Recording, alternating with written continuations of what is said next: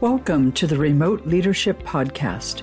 I'm Deborah DiNocenzo, and I'll be your host and guide as we explore new challenges and proven keys to success for leaders and teams who must get results from a distance. For more than 2 decades, I've helped organizations and leaders successfully go virtual. Now that we're all on a trajectory toward the next normal of work from anywhere and hybrid teams, I'm excited to share with you the insights and expertise that thousands of leaders and teams have acquired through my books, coaching, training, and presentations. Join me to learn tips, techniques, and skills that leaders and teams in your organization can implement now to achieve effectiveness in our evolving remote workplace. Welcome to this episode of the Remote Leadership Podcast, focused on ways remote leaders can overcome quiet quitting. I'm Deborah DiNocenzo, and I'm especially excited today to welcome back Jason Morwick. Jason and I recently published a book, Remote Leadership, Successfully Leading Work from Anywhere and Hybrid Teams. As a longtime practitioner in the virtual workspace, Jason brings a wealth of experience and insights on remote work, trends in the expanding hybrid workplace, and practical solutions for remote leaders. Welcome, Jason. Thank you, Deborah, for having me back. Well, always a pleasure. Always great to work with you. And people will recall from a previous podcast we did our story of how we had never even met until after we wrote the book, which I think is just a really cool example of how the remote workplace does not hinder creativity and innovation. So, Jason, to get us started, I think it's important. What is this quiet quitting that everyone's talking about that seems to be the latest trend, or at least the hot topic? Although the term quiet quitting is the new buzzword, I think it is really something that has been around for quite some time, even pre-pandemic. We've always just called it back then employee disengagement, right? Right. When employees don't want to put in any additional discretionary effort. And pre-pandemic, that's what a lot of employers were after. They did surveys, they figured out, how they can increase employee engagement because that meant they could squeeze more work out of their employees. And I think during the pandemic, that period of time gave a chance for people to step back and really reevaluate work in their life and to see where things fit in and what's important to them and start to reevaluate things. So as employers are complaining that people are doing the bare minimum, well, they're doing what is necessary to get them through their job, but they're not going to put in 10 or 12 hours worth of work for only 8 hours of pay. They're going to do what's necessary to maintain their lifestyle, and maybe that's it because work is no longer the top priority in their life. Yeah, and I think the pandemic, you're right, this dynamic existed, it's existed forever. I know when I worked on a military base, the term was ROAD, retired on active duty. And, the assumption was if you were within 18 months of retirement, you were just not giving it your all anymore. And, but I think, what's different is, I hate to say it's the icing on the cake, but it's accelerated this, or it's exponentially more present, or we're more aware of it. I was just reading a piece by WorkHuman, and it said the pandemic has left workplaces reimagined. Of course, we know that, and workers forever changed. And you were just referencing the reflection that has happened, the reprioritization that has occurred among people. And WorkHuman went on to say, and it's a wake-up call for employers. And I think that's where we need to focus today. What's changed for employers? And certainly organizations are operating now in a very different environment with the state of the economy, the flux in markets, inflation, recession, supply chain issues, which have not really gotten a lot better in many cases, exchange rate problems, challenges. And, bottom line, when it comes down to staffing, not getting people, not getting the talent that they need, and those that they have, in light of all the economic situations, doing more with less. Are you seeing that? Yes, and I was just going to bring up that phrase, doing more with less, because I'm sure everyone has heard that at some point in the past. But it seems like many companies are saying that more and more right now. I think a lot of people are expecting a recession to come through early next year. And because of that, they may have a hiring freeze going on or maybe slowing down some of their hiring so they're not backfilling positions quite as fast. Or, as you said, they can't find the talent that they need currently. So the people that are already there end up doing more work, or at least the expectation is that they're going to do more work than they have in the past. But of course, their compensation is not being adjusted accordingly. Right. And they're just not in the frame of mind to want to step up and give it their all and do more. I mean, this is not true for everybody, obviously. Um, but it certainly seems to be the case.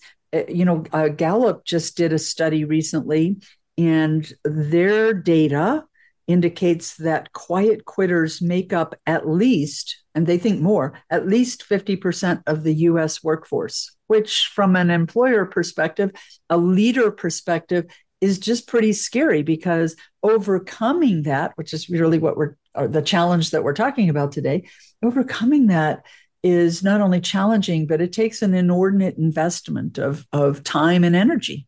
Correct. And what I feel bad for, if anyone, are those supervisors and middle managers that are out there in corporations, because they don't have the levers such as changing someone's compensation necessarily, right? They can Right. argue for that, but they don't, in many cases, have the decision making authority to change that structure. So they're left with team members that might be disengaged, that might be quiet quitters, and they have to deal with the challenge of trying to motivate them uh, to ensure that their key success metrics, whatever they may be, are met.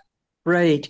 I think as I look at it, and from what I hear from leaders uh, who are confronting these challenges, but it's difficult, is we're in a place where we've been, first of all, talking about the next normal of the remote workplace and what that looks like and what does hybrid look like.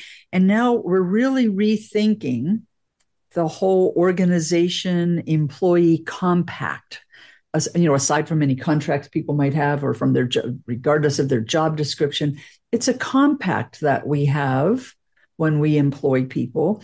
And typically we've paid for hours worked, but we've wanted more. You mentioned that briefly. We've wanted their heart and soul. We wanted them to be committed. We want them to love what they're doing and give it their all.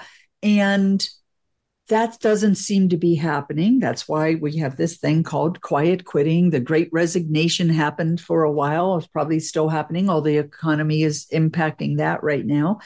So what can leaders do? What are some of the actions that they can take, steps they can take to begin to confront this and to address what you said from the beginning? It's all about people are disengaged, so we have to re-engage them.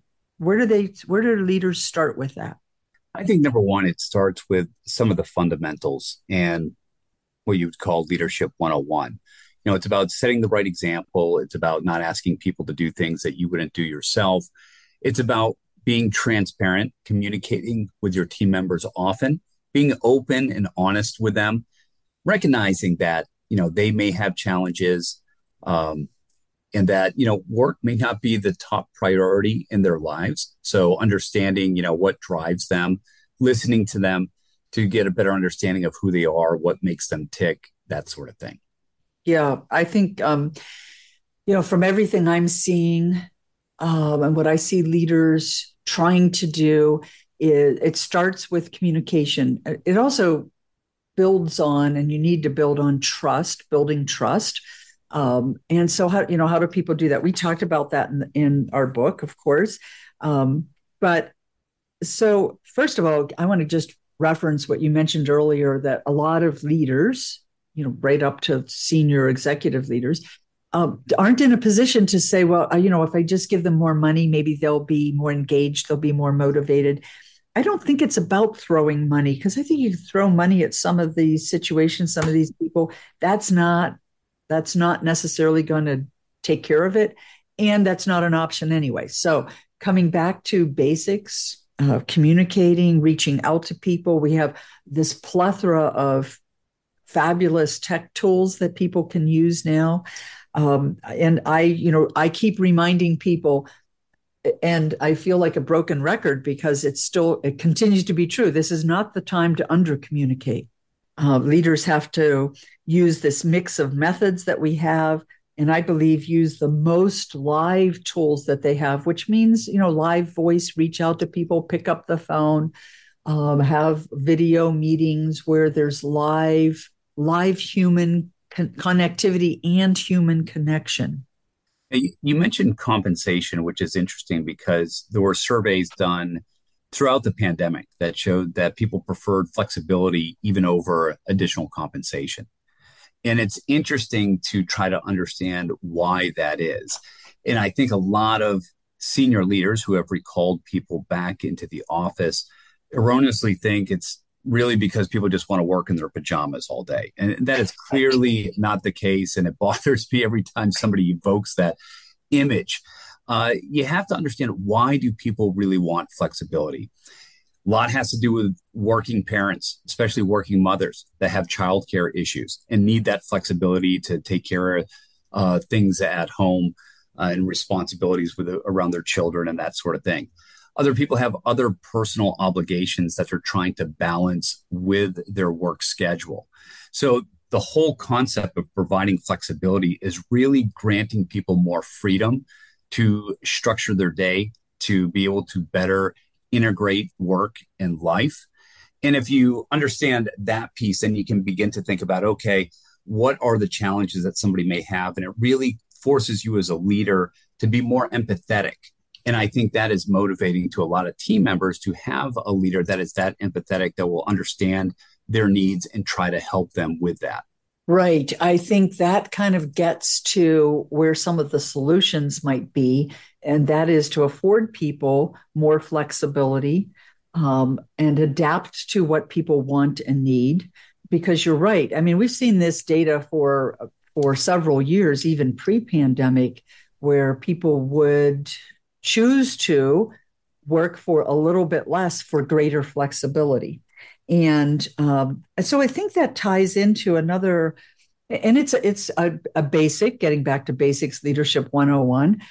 We tend to lose sight of it when we get really busy, but it's really important right now, and we're all hearing more about it. And that is really conveying the value and the appreciation that we have for people and the work that they're doing, and empathy for the all the balls that they're trying to keep juggling and keep in the air, because it's difficult for young families, and schools still occasionally shut down. We're going into winter, and we're going to have weather issues, and we're going to have flu issues, and so leaders need to be more in a position to adapt to what people need, which does convey empathy and appreciation for them and the job they're doing, if we can adapt and flex to their needs.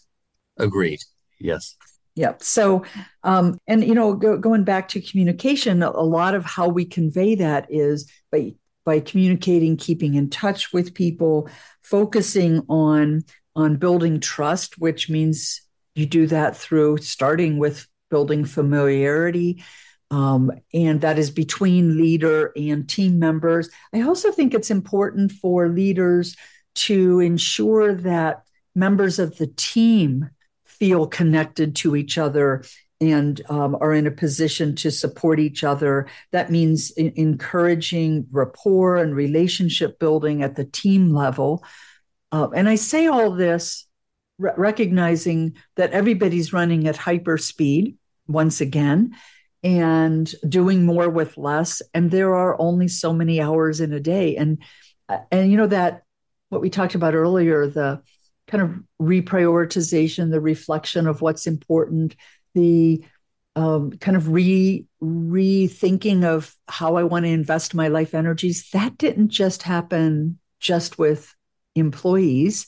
That happened with leaders as well. So many leaders are also struggling with all these challenges to keep people engaged, and they themselves don't feel as engaged as they might have at one time. That is true. And I think remote working over the course of the pandemic taught us one thing is that we had to be very intentional and purposeful with how we did things, right? Because we could no longer just grab somebody as we walked down the hallway or saw Right. them in a break room. We had to schedule time with people and that sort of thing. So it forced us to be very intentional with how we were using our time.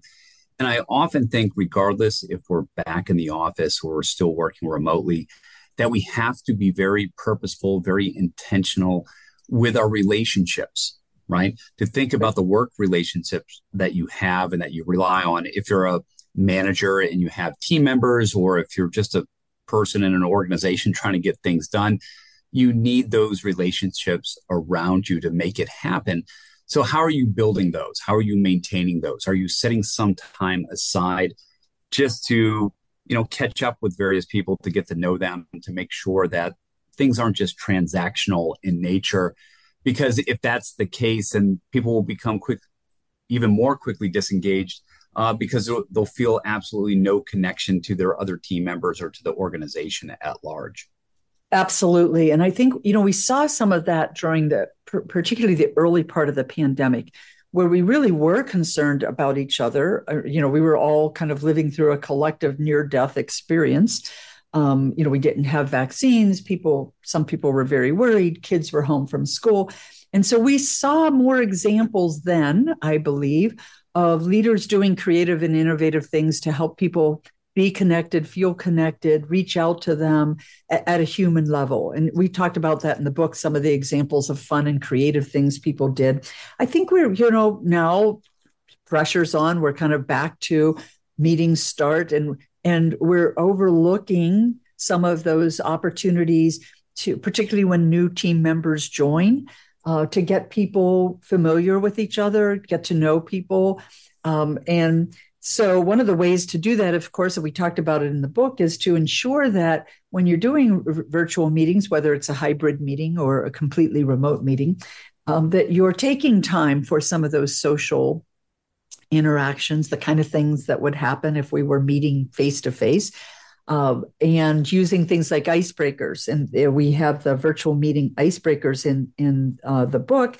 And I just want to mention to everyone listening that we've provided that actually as an excerpt and available as a free download at remoteleadershipbook.com, and just scroll down to free resources, and you can download the virtual meeting icebreakers. And Jason did much of the work on that section, translating face-to-face icebreaker activities into remote and hybrid meeting icebreaker activities. And it's a really cool tool. And this gives me an opportunity to remind people also, my other big mantra is leaders need to continue to think about how to replicate and simulate what we would do if we were all face to face, and do that through these technology tools that we have. So I think bottom line, communication is vitally important, reaching out to people. And leaders are always asking me, well, how often? Well, of course, the answer is it all depends. It depends on what each person needs, which means you have to get to know each member of your team and maybe even agree on how often you'll check in with people. And doing more to convey this sense of appreciation, so that people feel appreciated. And some of that is just the check-ins that we do. Hey, how's your day going? And as you mentioned, Jason, that kind of replicates and simulates that I bump into you in the break room and say, hey, how's your day going? Right. And Deborah, as you're talking on another screen in my home office, I have a news feed coming in, and I can see what's going on at Twitter with Elon Musk taking the helm and the layoffs that are happening today. And not surprisingly, maybe some of the images of people that are leaving the building, they're actually smiling and looking like they're happy. And I think there's a message here that no one wants to feel burnt out. No one wants to Right. feel undervalued, underappreciated.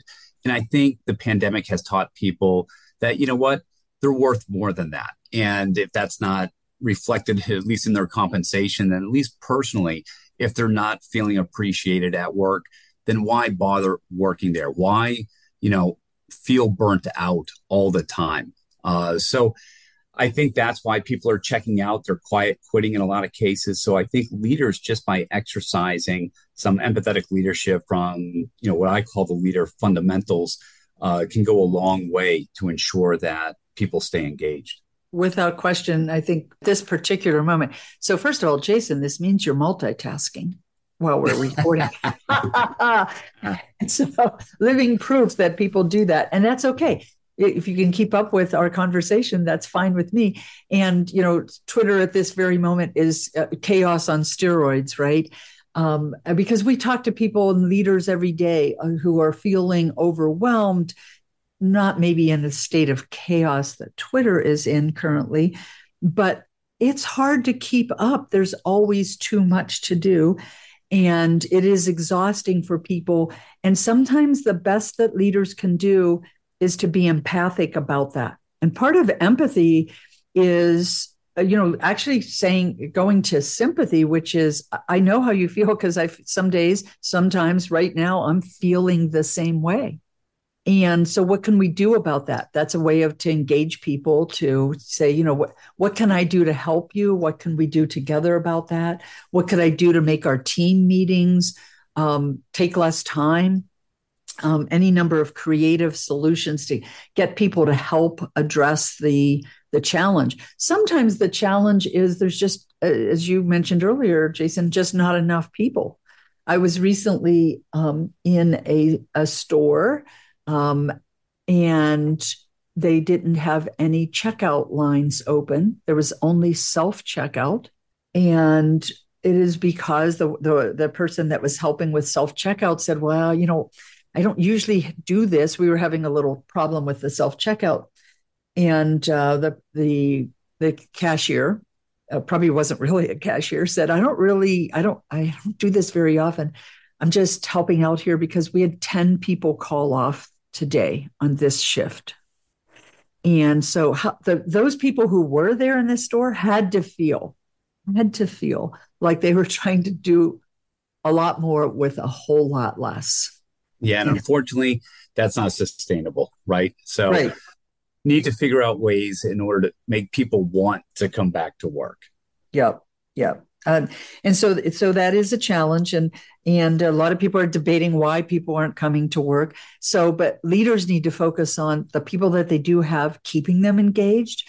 And so, I think another way to keep people engaged and to feel valued and appreciated is to work with them on their development, the coaching and supporting team members on professional and personal development.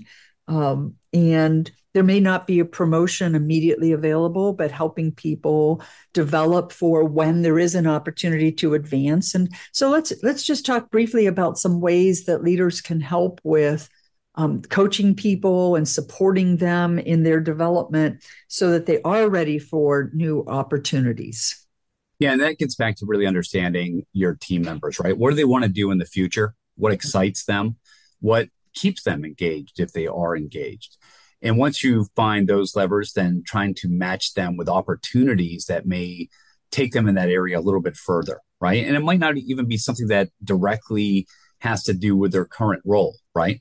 It might Right. be something that's kind of on the periphery, but yet if that's what's going to keep them motivated at work, then as a leader, then you should pursue that and try to find opportunities in that area uh, that will help that person develop those skills or those desires. Right. So that might mean, support them taking some internal training, if there's budget for that, or assigning them to some special projects, so long as it doesn't feel like it's doing more work for the same amount of money. But I think it's also important to remind leaders they don't have to guess at what that is. So many times leaders just don't stop and ask, so what can I do to help you? What would be motivating to you? Are there some skills you'd like to develop that I could help? I could support you in that development. And let's explore some of the creative ways to do that. Have you thought about any ways to do that? The leader doesn't have to have all the answers. And some of that might be, off the job learning opportunities. For somebody to get more comfortable with speaking, to do some self development off the job if those opportunities aren't offered within the organization. I also think this ties into the importance of getting back to communication, the whole issue of transparency. And if there are no new jobs, no promotion opportunities on the immediate horizon, then I think it's fair to be transparent about that. But to also say, you're a keeper and we want to invest in you. I want to invest in you and I want to help you. Yeah, I agree with that approach, Deborah. And I think, like we've been saying all along, there's a lot of things that leaders can do without having to try to move something that's beyond their control, like promotional opportunities or compensation or anything like that. Leaders still have things in their toolbox that they can employ to help ensure that people are still engaged. Right, right. And I think that's really important. And as we wrap up, I want to leave people with that thought. Focus on what you can do as a leader and not all the impossibilities, all the things that are outside of your control, because everybody has those things. And it's a tough time right now. But what can you do?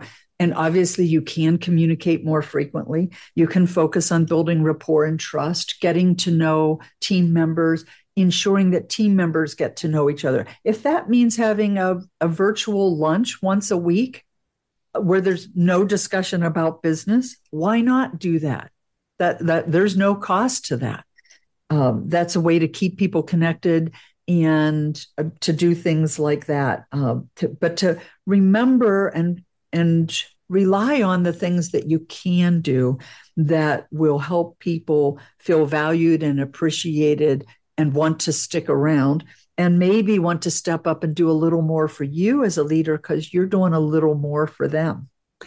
And Deborah, just one Yep. final thought, because you Yes. called me out on multitasking, and I just saw another tweet from Elon Musk saying that small talk should be illegal, and I am the polar opposite of that. I say, have that small talk with your team. Talk about something other than work. Get to know them, and you'll find that over time you'll have more in common with them than just the task at hand, whatever that work task is, and you'll have some real, true bonds growing, and that will help you in the long run versus just trying to be all business all the time. Small talk is so human, isn't it? And that reminds me of a situation years ago when I was working with a banking client, and they were moving to telecommuting back. When we used to call it telecommuting, they were moving some people to work from home, and I was working with the planning team, and they were wondering and debating. And this gets back to the compensation issue we talked about. And we should do a whole other podcast on this issue, Jason. But they were debating, should people sign off after their work is done, even if they haven't worked their full 8 hours?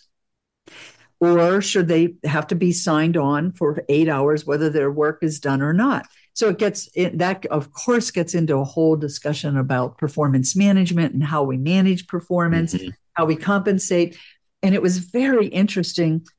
At one point, one of the people in the meeting said, well, here's what we have to think about. When we're here in the office, some days we'll spend 45 minutes talking about where we're going to go to lunch. And, and it was kind of a little wake up call for them.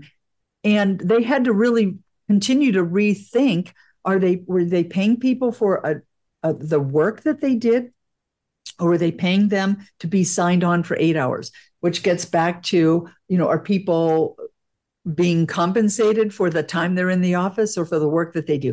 And, that was early on in the telecommuting days. And I have long said remote work is the best thing that could ever happen for performance management, because it forces us to think about, what are we really expecting of people? How do we communicate that? And I think part of the whole issue with quiet quitting right now is that people aren't really clear about their expectations and the rewards for that and the value that's placed on that. And so they're checking out.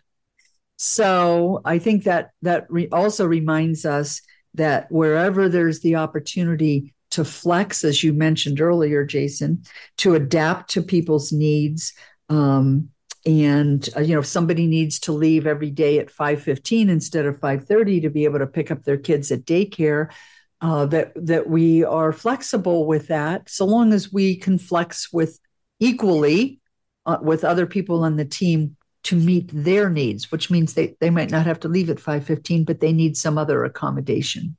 Well said.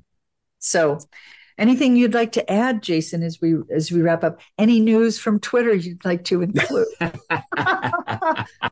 Jason, that's all the tweets I've seen for today. Okay, well, that's great and very timely, of course. So exciting times again, new challenges all the time. But we're here to help people, move forward into what we call the next normal of the remote and hybrid workplace. And I'll just wrap up with reminding everyone our book is available on Amazon as well as at remoteleadershipbook.com. And remember to download the virtual meeting icebreakers, which is on that same website, remoteleadershipbook.com. And Jason, thanks again for being here. And I'll look forward to you joining for another podcast. As always, Deborah, thank you for having me. You take care. And, keep tabs on Twitter. Will do. Okay, take care. Thanks, Jason. Thanks for listening to this episode of the Remote Leadership Podcast. If you found value in what you heard, share this with your colleagues. And if you haven't already, please be sure to subscribe, rate, and review the show on your favorite podcast player. Additional free resources and direct ways to reach me are available at remoteleadershippodcast.com. Thanks for listening and for always learning.